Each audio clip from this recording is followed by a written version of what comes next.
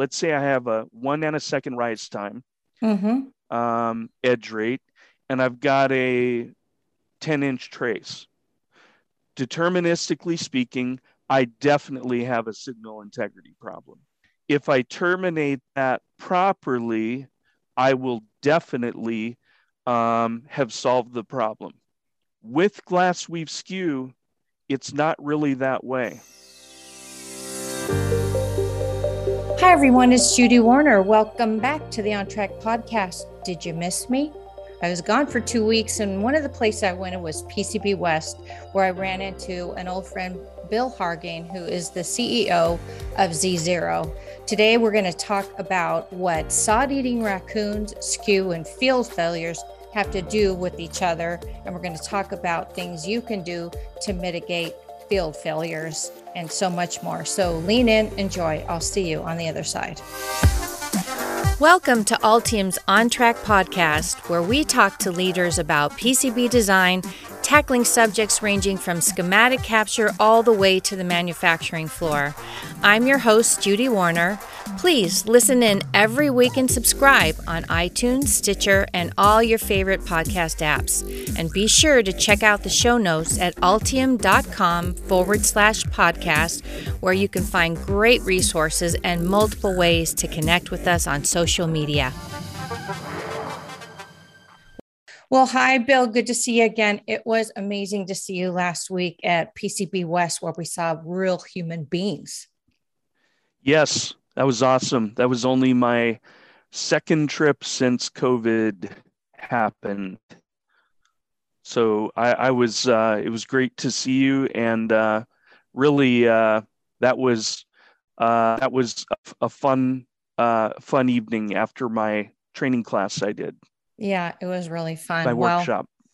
it was same thing for me. I haven't traveled or seen human beings in the industry since January of 2020.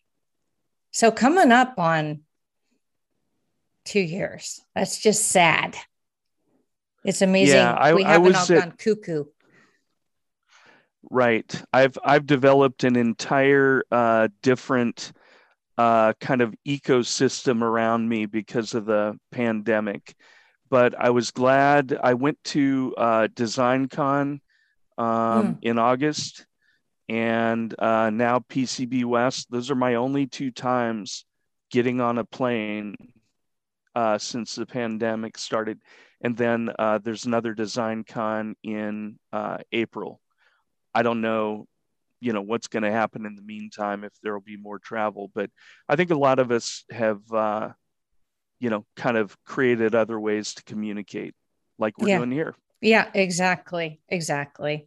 Well, again, good to see you. Great to kind of raise a glass and see faces again. And you and I were talking over sushi and drinks about your talk. And I thought, oh, I need to have Bill on and we need to talk about the subjects that you are so well versed in.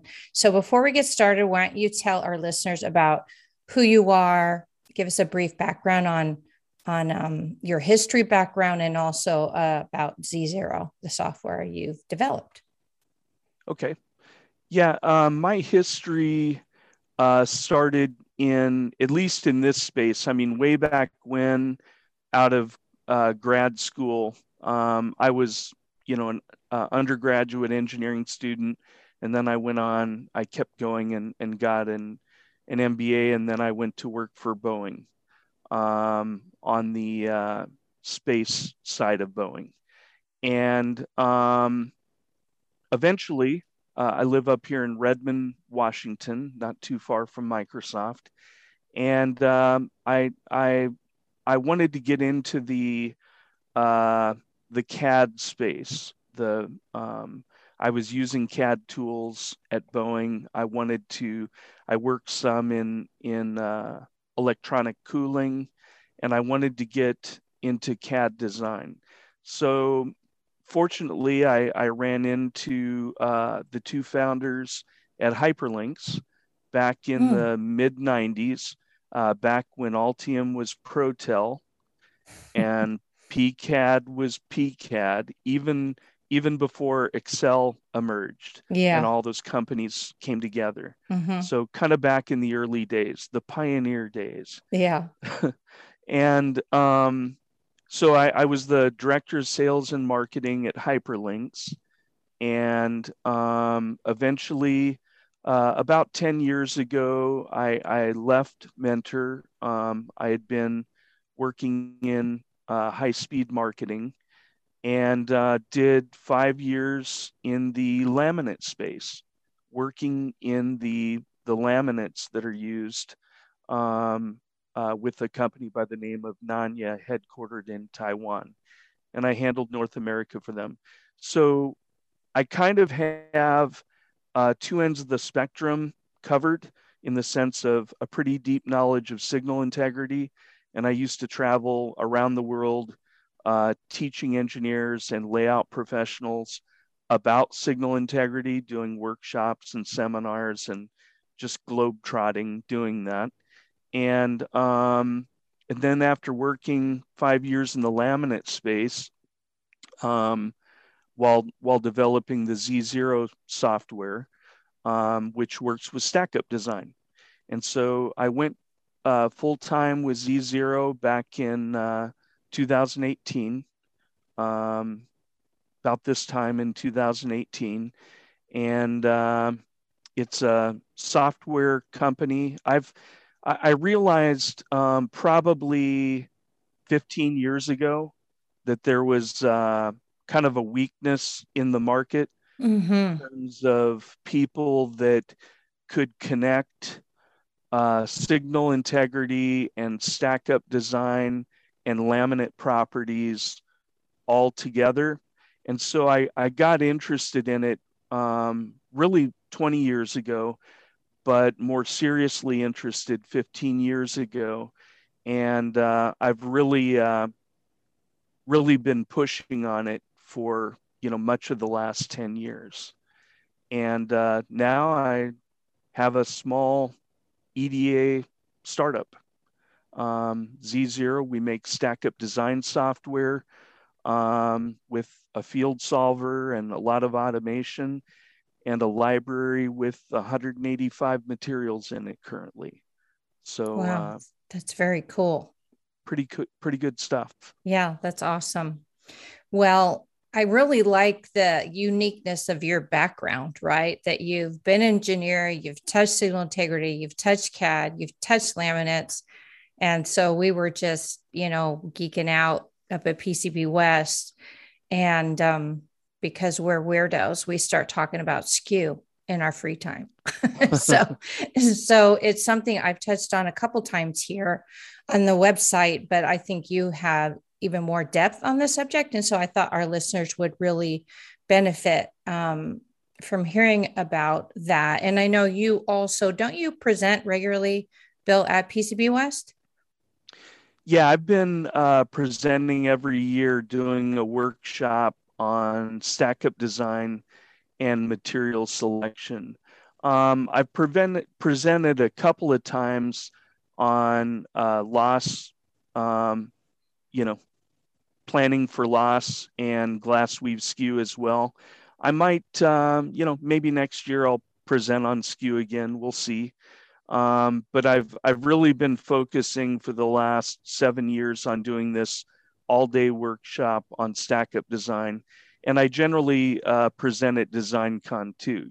Okay. Usually at DesignCon, it's a narrowly focused, paper or topic. That's kind of how it works at DesignCon. But I've tended to present at both. Okay. Well, I'm going to ask you about that later. And I think you're going to give me an answer I don't like, but I'm going to ask you later about, because I'll just ask you now. So, but only people who attend DesignCon can get access to those papers, right? And did they videotape it? They don't. I've thought about that at some point. I might start recording things Mm-hmm. and get a little laptop with, terabyte of storage and hook a GoPro up Yeah. and kind of record things. I haven't done it yet, but I'll probably do that at the next panel. I've also got some webinars on my website, including a couple about glass weave skew that Okay. probably do a deeper dive than we'll do today, and a bunch of blog articles that I have on my website Okay. about All right. Good. glass weave skew. Awesome. That would be Well, z-0.com. okay. And I'm going to, for our listeners, I'm going to put that website in the show notes and we'll send you over there so you know where to find that after. Okay. So let's talk about skew a little bit. And I want you to keep in mind our promise of the website, which is one takeaway, even if it's a simple one, as well as to help some engineers stop working on nights and weekends, or work less on the nights and weekends, and then send them to all that good stuff. So let's start right there. So skew. Let's talk about skew. It's kind of been a hot topic the last few years, at least from what I'm seeing. Maybe it's been longer than that. So for those who don't know about it, it seems like we kind of know what the problem is now. We didn't seem like we didn't know it for a while, and then we kind of do know it. And but a lot of people out there too, maybe younger engineers, this isn't something you learn at university. So what is it, and where can it bite you when you don't know what exactly is happening?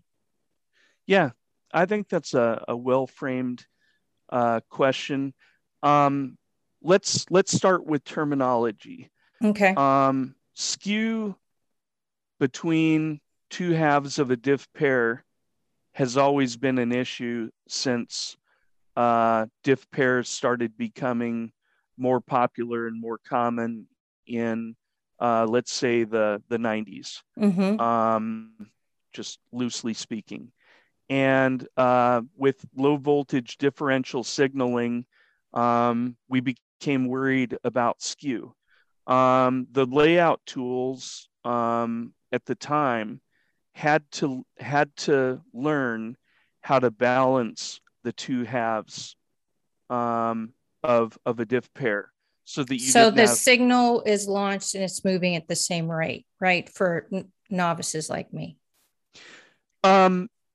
Yeah, there's two things going on. One is, I'm tracking with your question. Don't Okay. worry, I'm with you. Go for the, you know.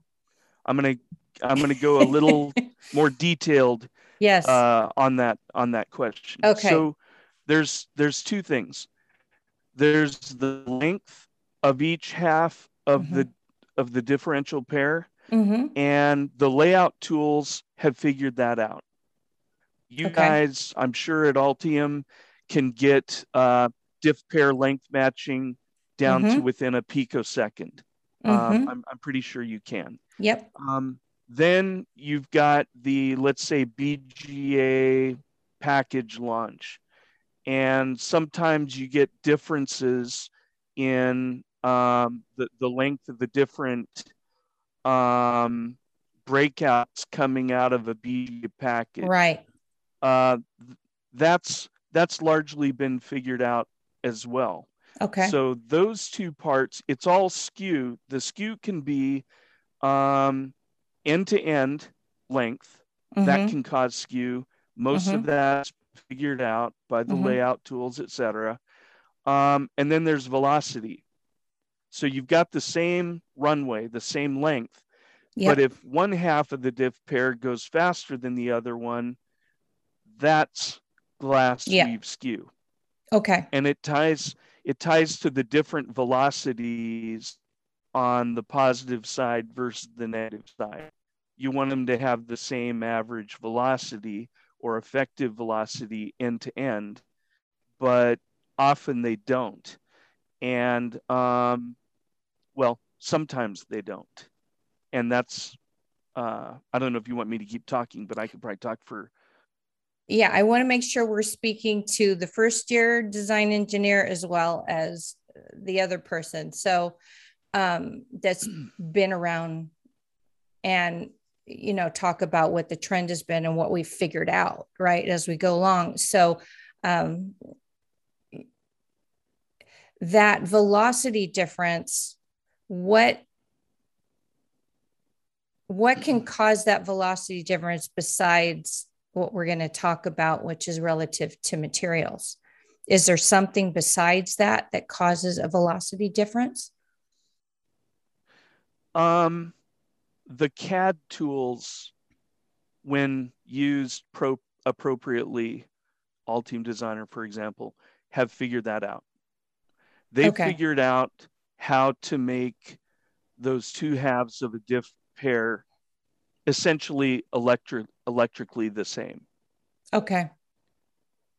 And could somebody screw it up? I suppose so. But the tools have enabled length matching. Right. And the only thing that I'm aware of, that I'm thinking of, so nobody in their right mind would design two halves of a diff pair to be physically different.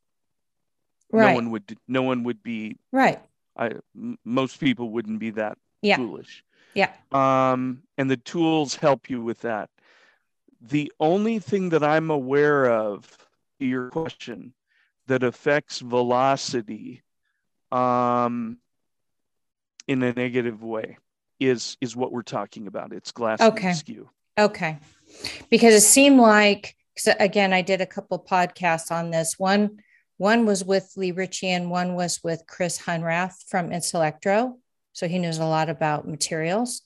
And so those two gave me sort of different visions, but they were saying is that at least for a while, the industry sort of seemed baffled by it, because even if you got the length matching right, skew is showing up and then everybody's scratching their head. Do you think that's a fair summation, or did I misinterpret that? I think that was, they might have been talking about when people first started to notice it, maybe 15, 20 years ago. Okay.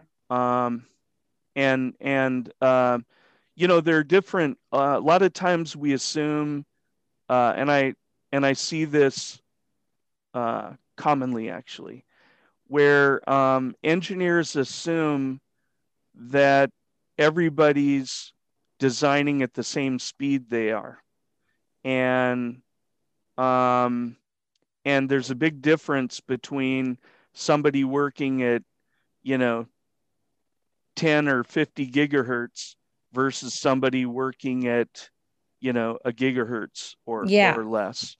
And sometimes engineers, possibly even people that you've interviewed, will say things that really apply to stuff they've been working on. So maybe I'll give you an example. Maybe with Lee 15 years ago, he was already dealing with this. And maybe 20 years ago, he was already scratching his head about it. Got it. But there are a lot of other people that'll be, watching this podcast where they've never run into it before. Gotcha. And there's something that I should say that I don't know if this has been emphasized by your previous guests, if that's what you call people on your podcast. But this is a weird problem. And it's a weird problem because it's, I'm going to use some fancy words, but people can, if they don't know them, they can pause the video and Google it, or I'll just define it. But there are deterministic problems in signal integrity. Right. And there are stochastic problems. And this applies to, the medical world, statistics, finance.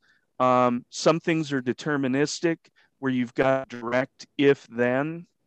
If I have a really fast rise time and, let's just keep it simple. Let's say I have a 1 nanosecond rise time, edge rate, and I've got a 10-inch trace.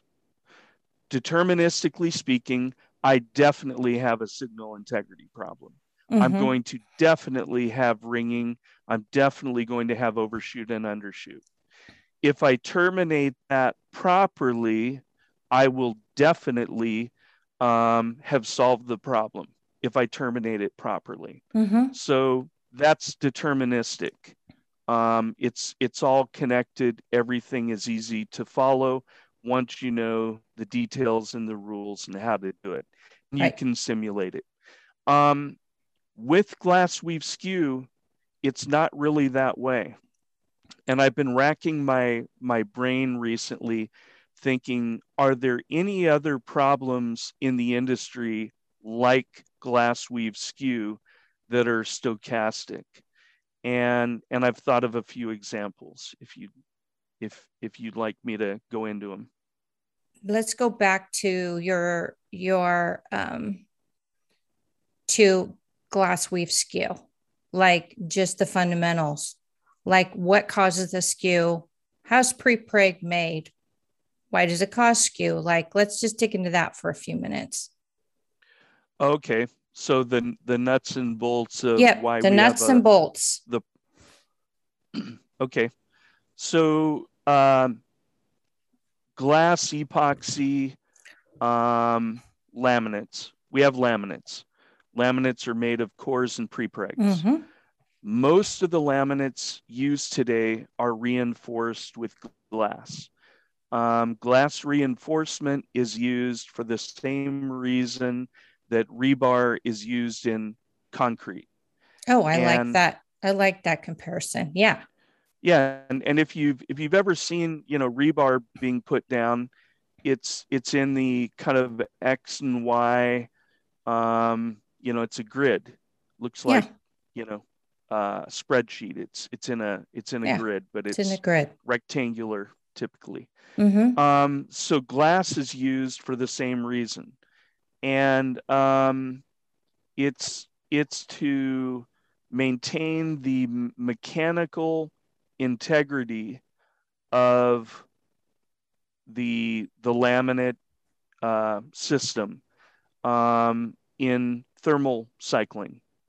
So PCBs go through a lot of thermal events beginning at lamination. They go up to a really high temperature at lamination during solder reflow, and then temperatures go up and down during operating conditions.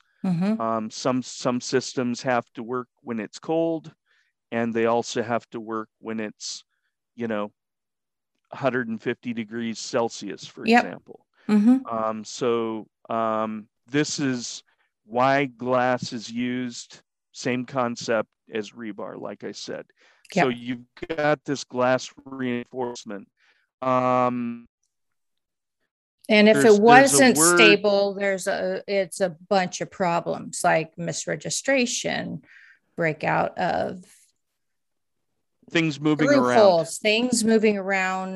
in a PCB assembly or a bare board, not good, right? Yeah, bonds breaking. Delamination, little micro cracks opening here and there that eventually get filled with water vapor and heat up. And when water vapor heats up, it becomes a high pressure situation. Yeah, so there's an electrochemical migration called CAF can occur in any of these little micro cracks. So a lot of the work that's been done from the onset of printed circuit board fabrication is to minimize the negative effects of heat excursions on a PCB, on a board. And glass has been a big part of that. Glass has some good properties that keep the resin where it needs to be. Keeps it from flowing everywhere. Stretching out. Right. Expanding.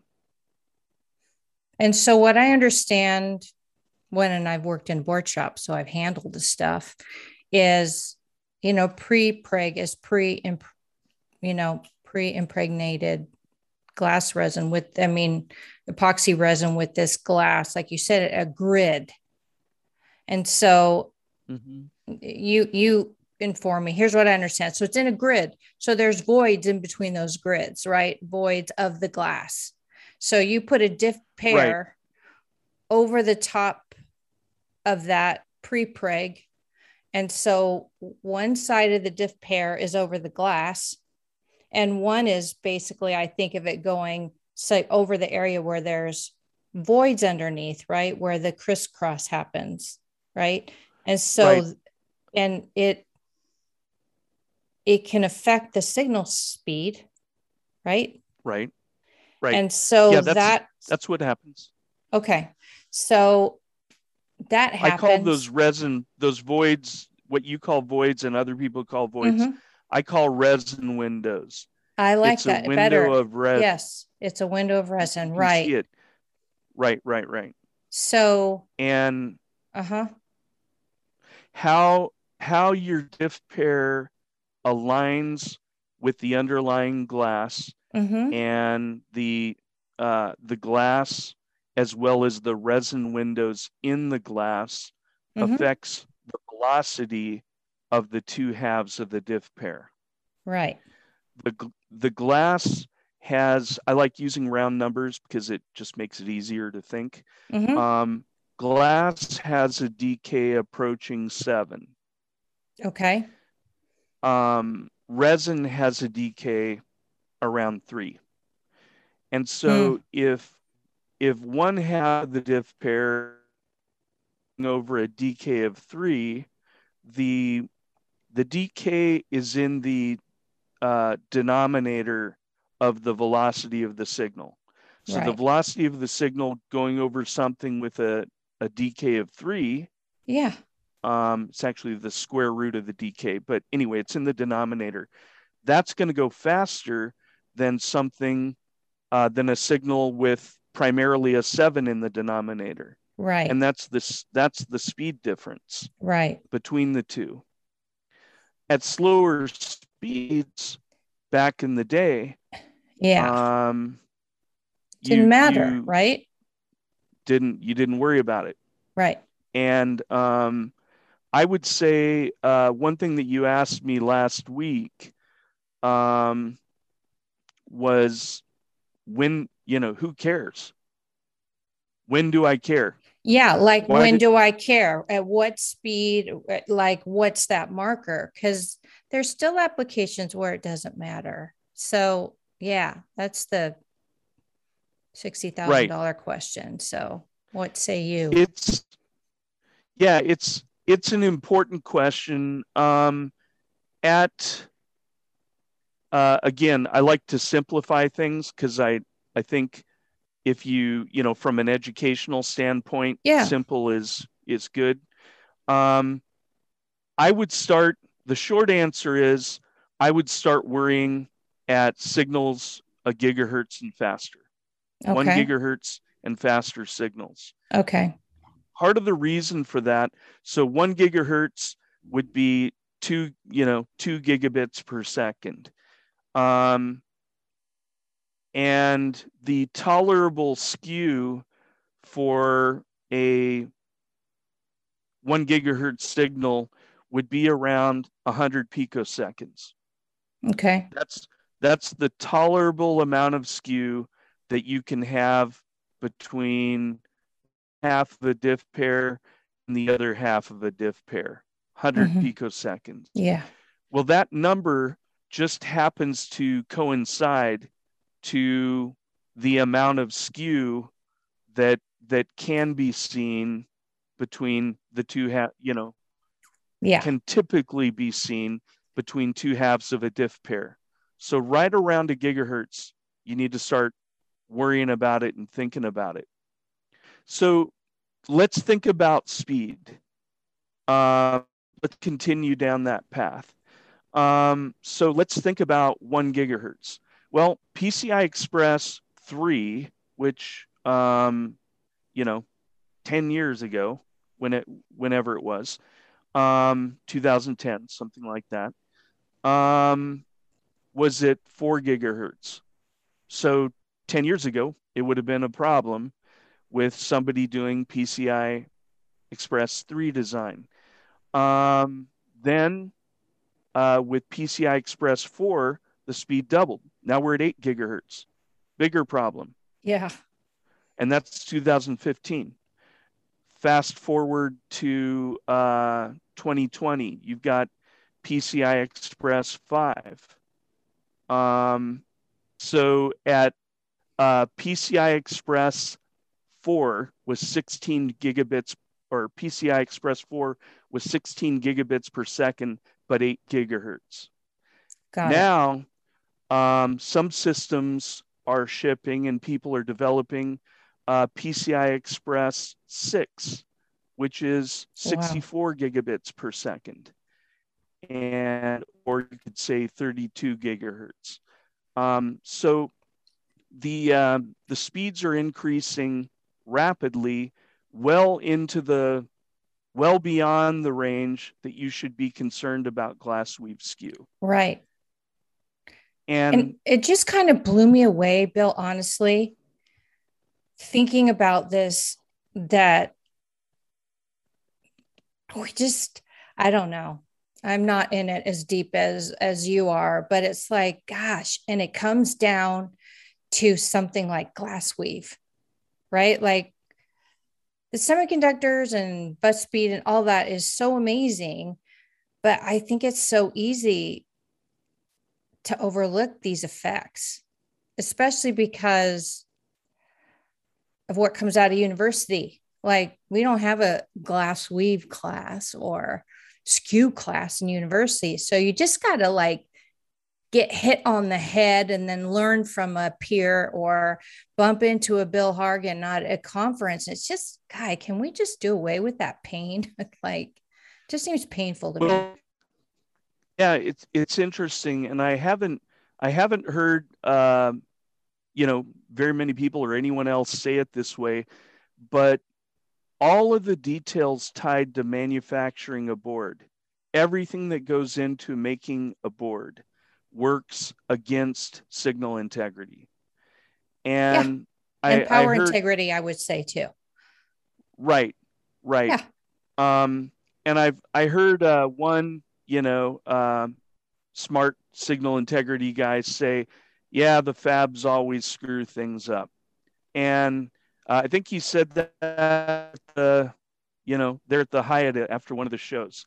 And I thought about it, and I said, well, physics screws things up. It's not the fabricator's fault. Yeah.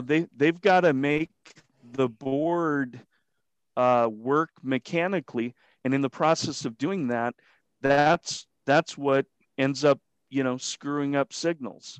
Right.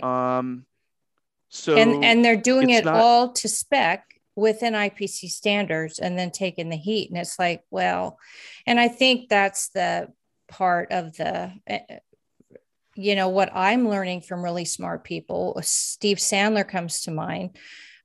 He said, he's the power integrity guru. And he said that when, he did the power on the flippin' space station, for God's sakes.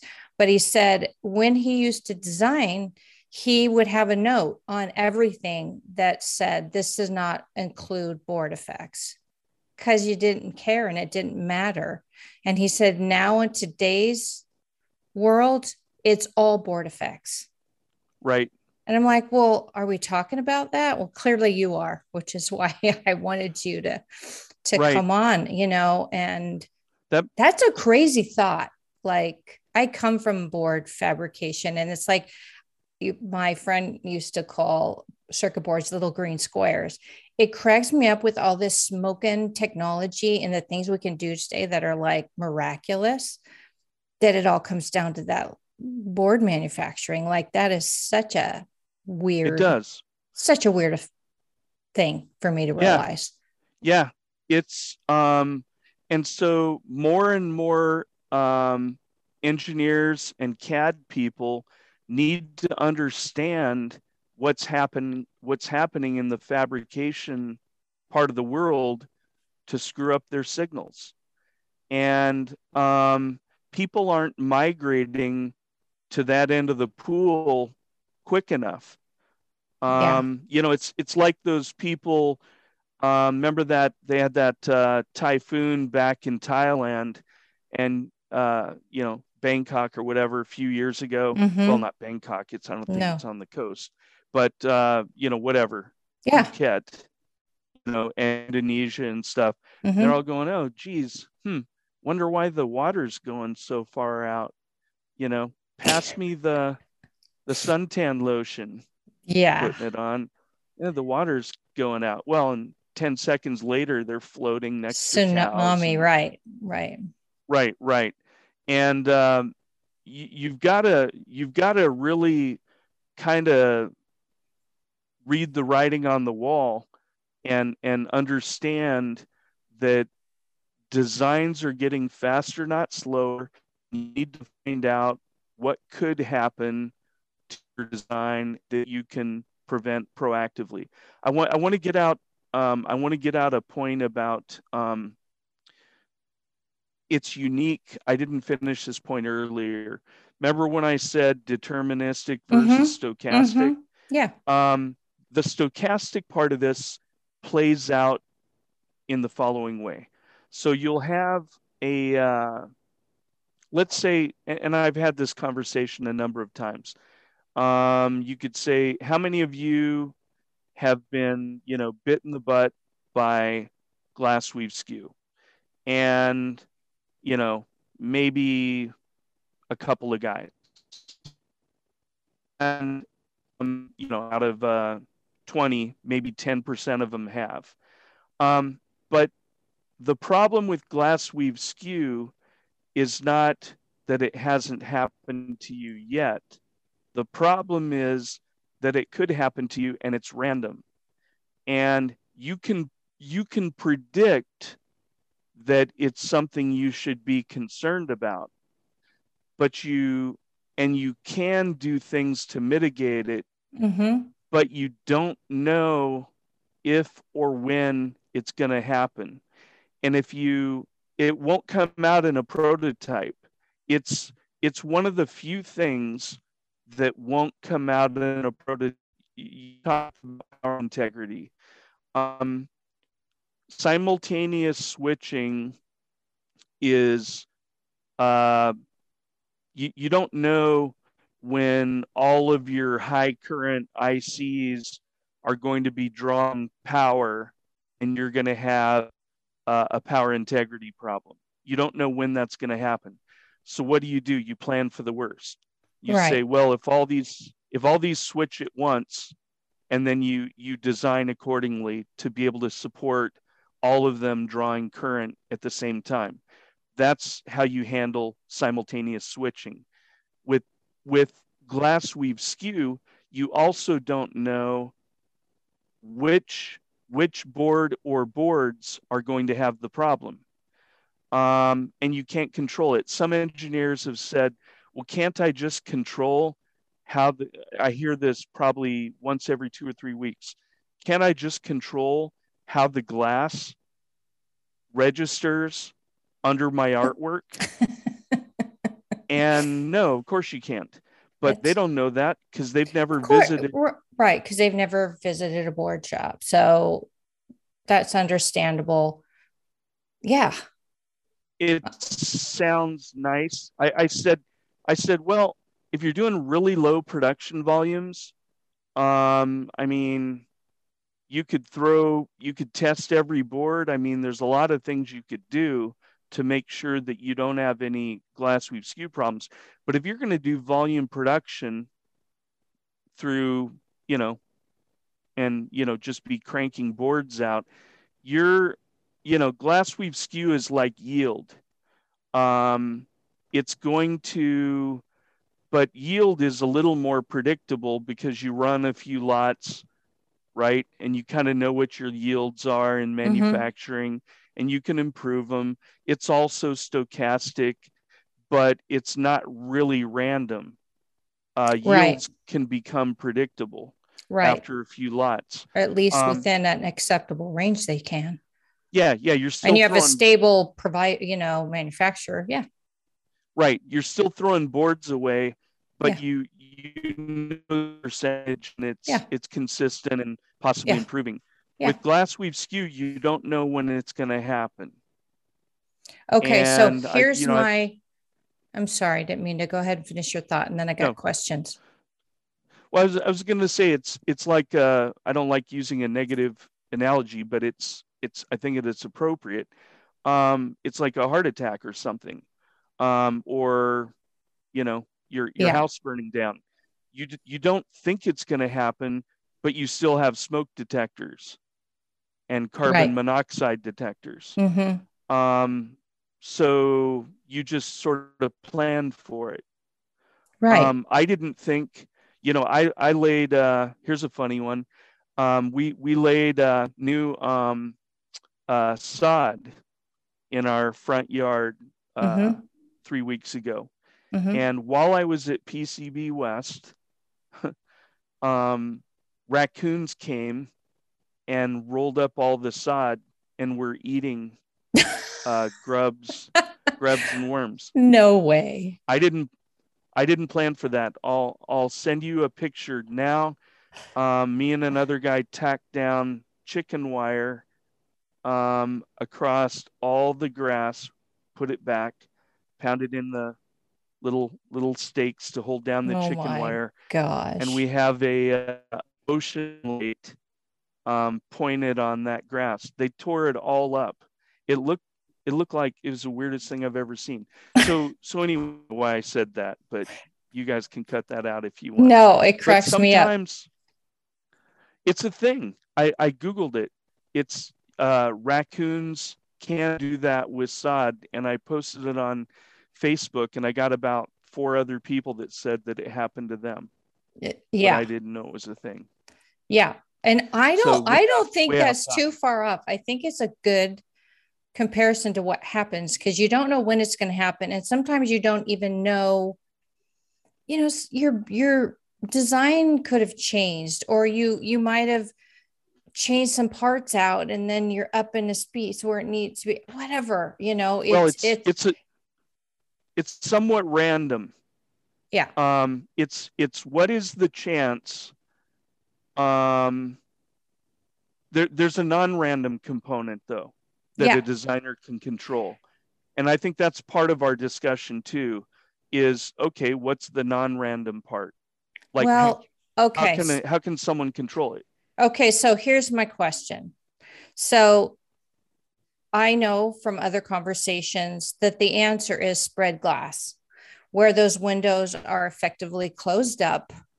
So the DK on both sides of the diff pairs are running approximately the same speed. That solves it. So here's my question: spread glass.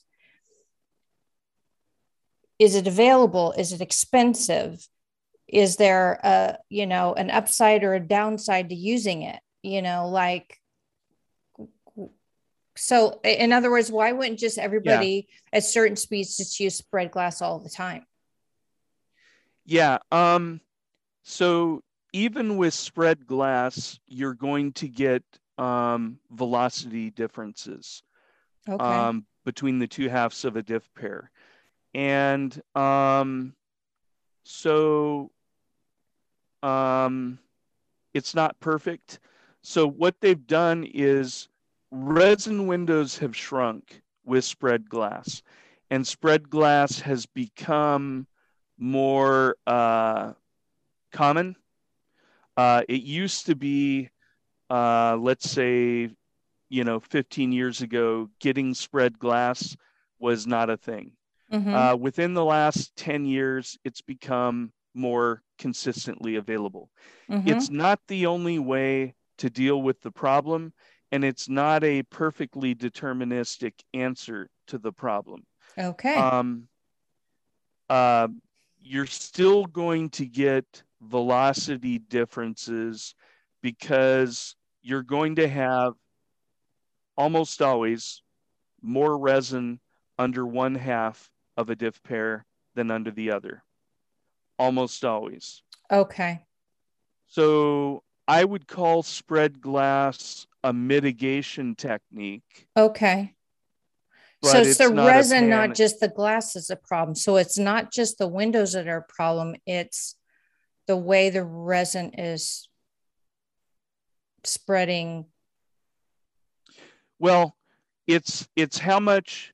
So your signal is going to couple to a nearby. The E fields are going to couple to a nearby reference plane, Yep. and that E field concentration under the two halves of a diff pair. I'm looking at my hands and their signals here. But the two halves of the diff pair are going to have, just because it's manufacturing, they're going to have slightly different amounts of resin around them. Mm-hmm. Resin with a DK of 3, glass with a DK approaching 7, using round numbers. Mm-hmm. And because of those differences, you're going to have a velocity difference end to end. The question is, how much? Can I control it? And how much is too much? Those are the questions. How can I, we might want to transition to, and we already have started to, how we can control it. I've collected over the years a list of 10 different ways. There are 50 ways to leave your lever, but there are 10 ways that you can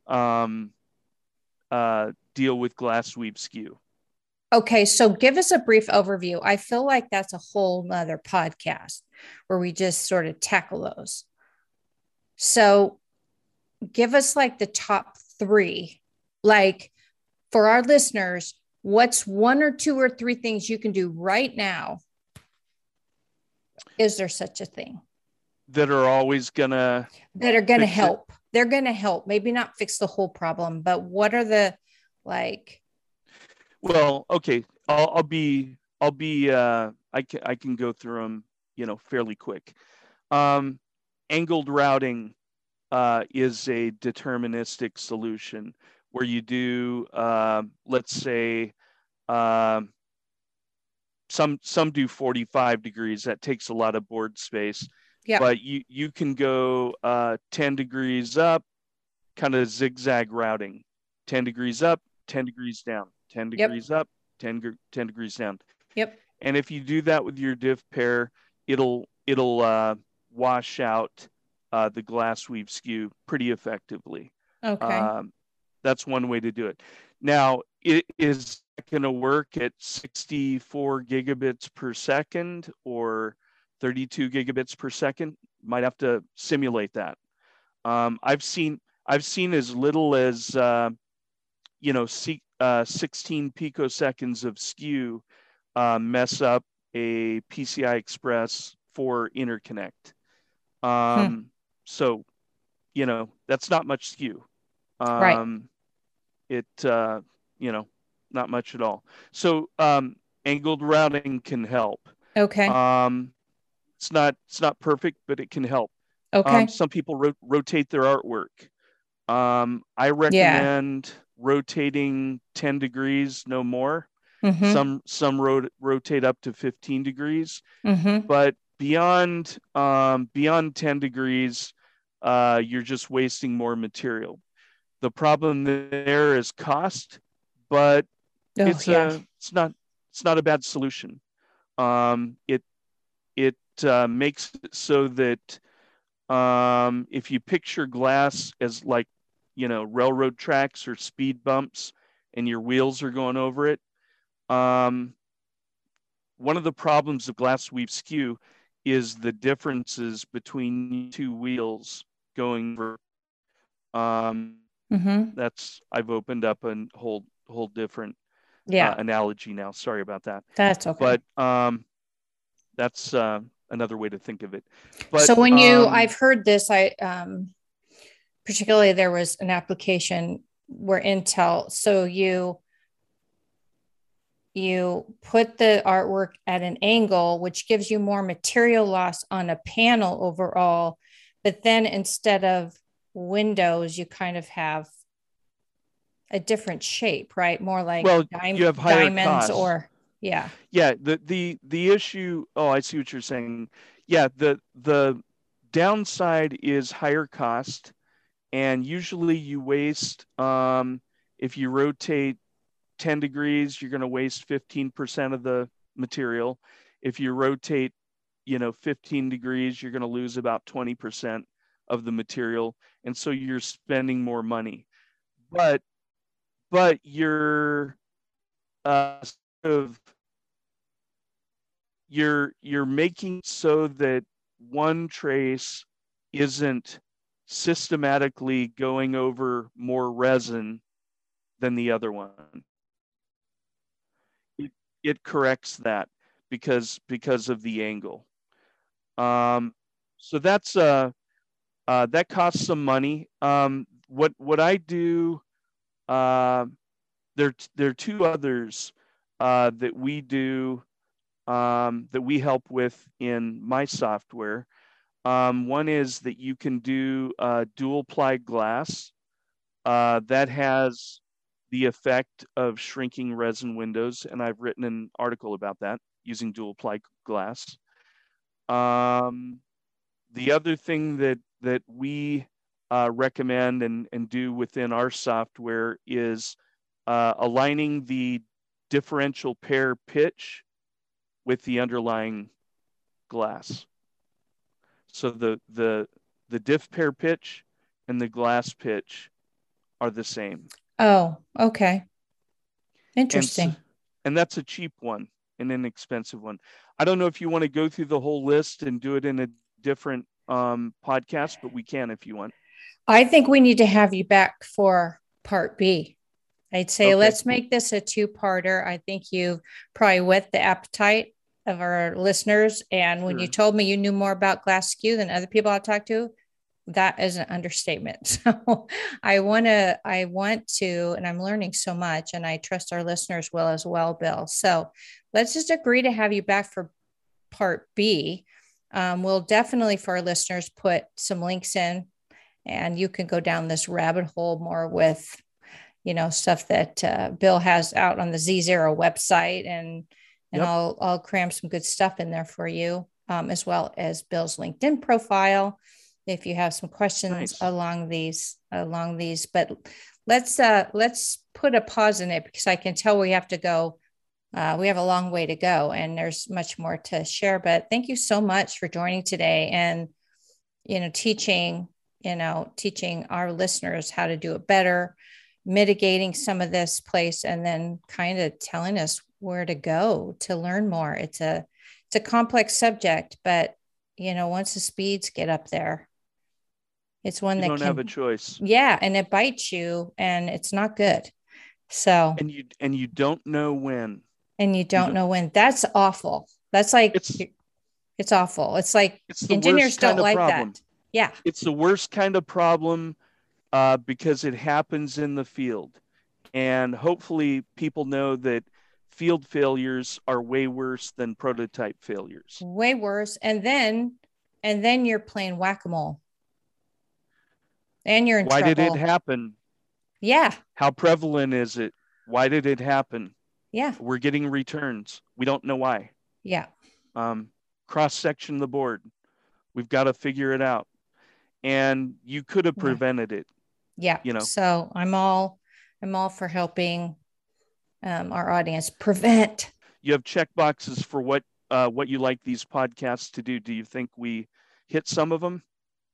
I do. And again, our listeners, I encourage you to chime in and say, oh my gosh, I ran into this. What else? What else do you want to know from Bill? And please, if you enjoyed this, give us a like, subscribe, and please respond in the comments, either on a podcast app or on YouTube, and tell us your war stories and what else you want to learn. And then I'll get back together with Bill Hargan, and we'll put some stuff together for you. So Bill, thank you again so much for joining us and sharing your expertise with our audience. You bet. And it was fun to be with Anytime. you. And hopefully we'll see you before long again. Yep. I'm happy to do another podcast at any time. Always Okay. happy to help educate people, and same goal as you. So thanks. Judy. Appreciate it. Thank you. For our listeners, thanks so much for joining us today. Please chime in, tell us what you want to learn more from Bill. We enjoyed being with you again this week, and we'll see you a week from now. Until then, remember to stay healthy, stay safe, and always remember to stay on track.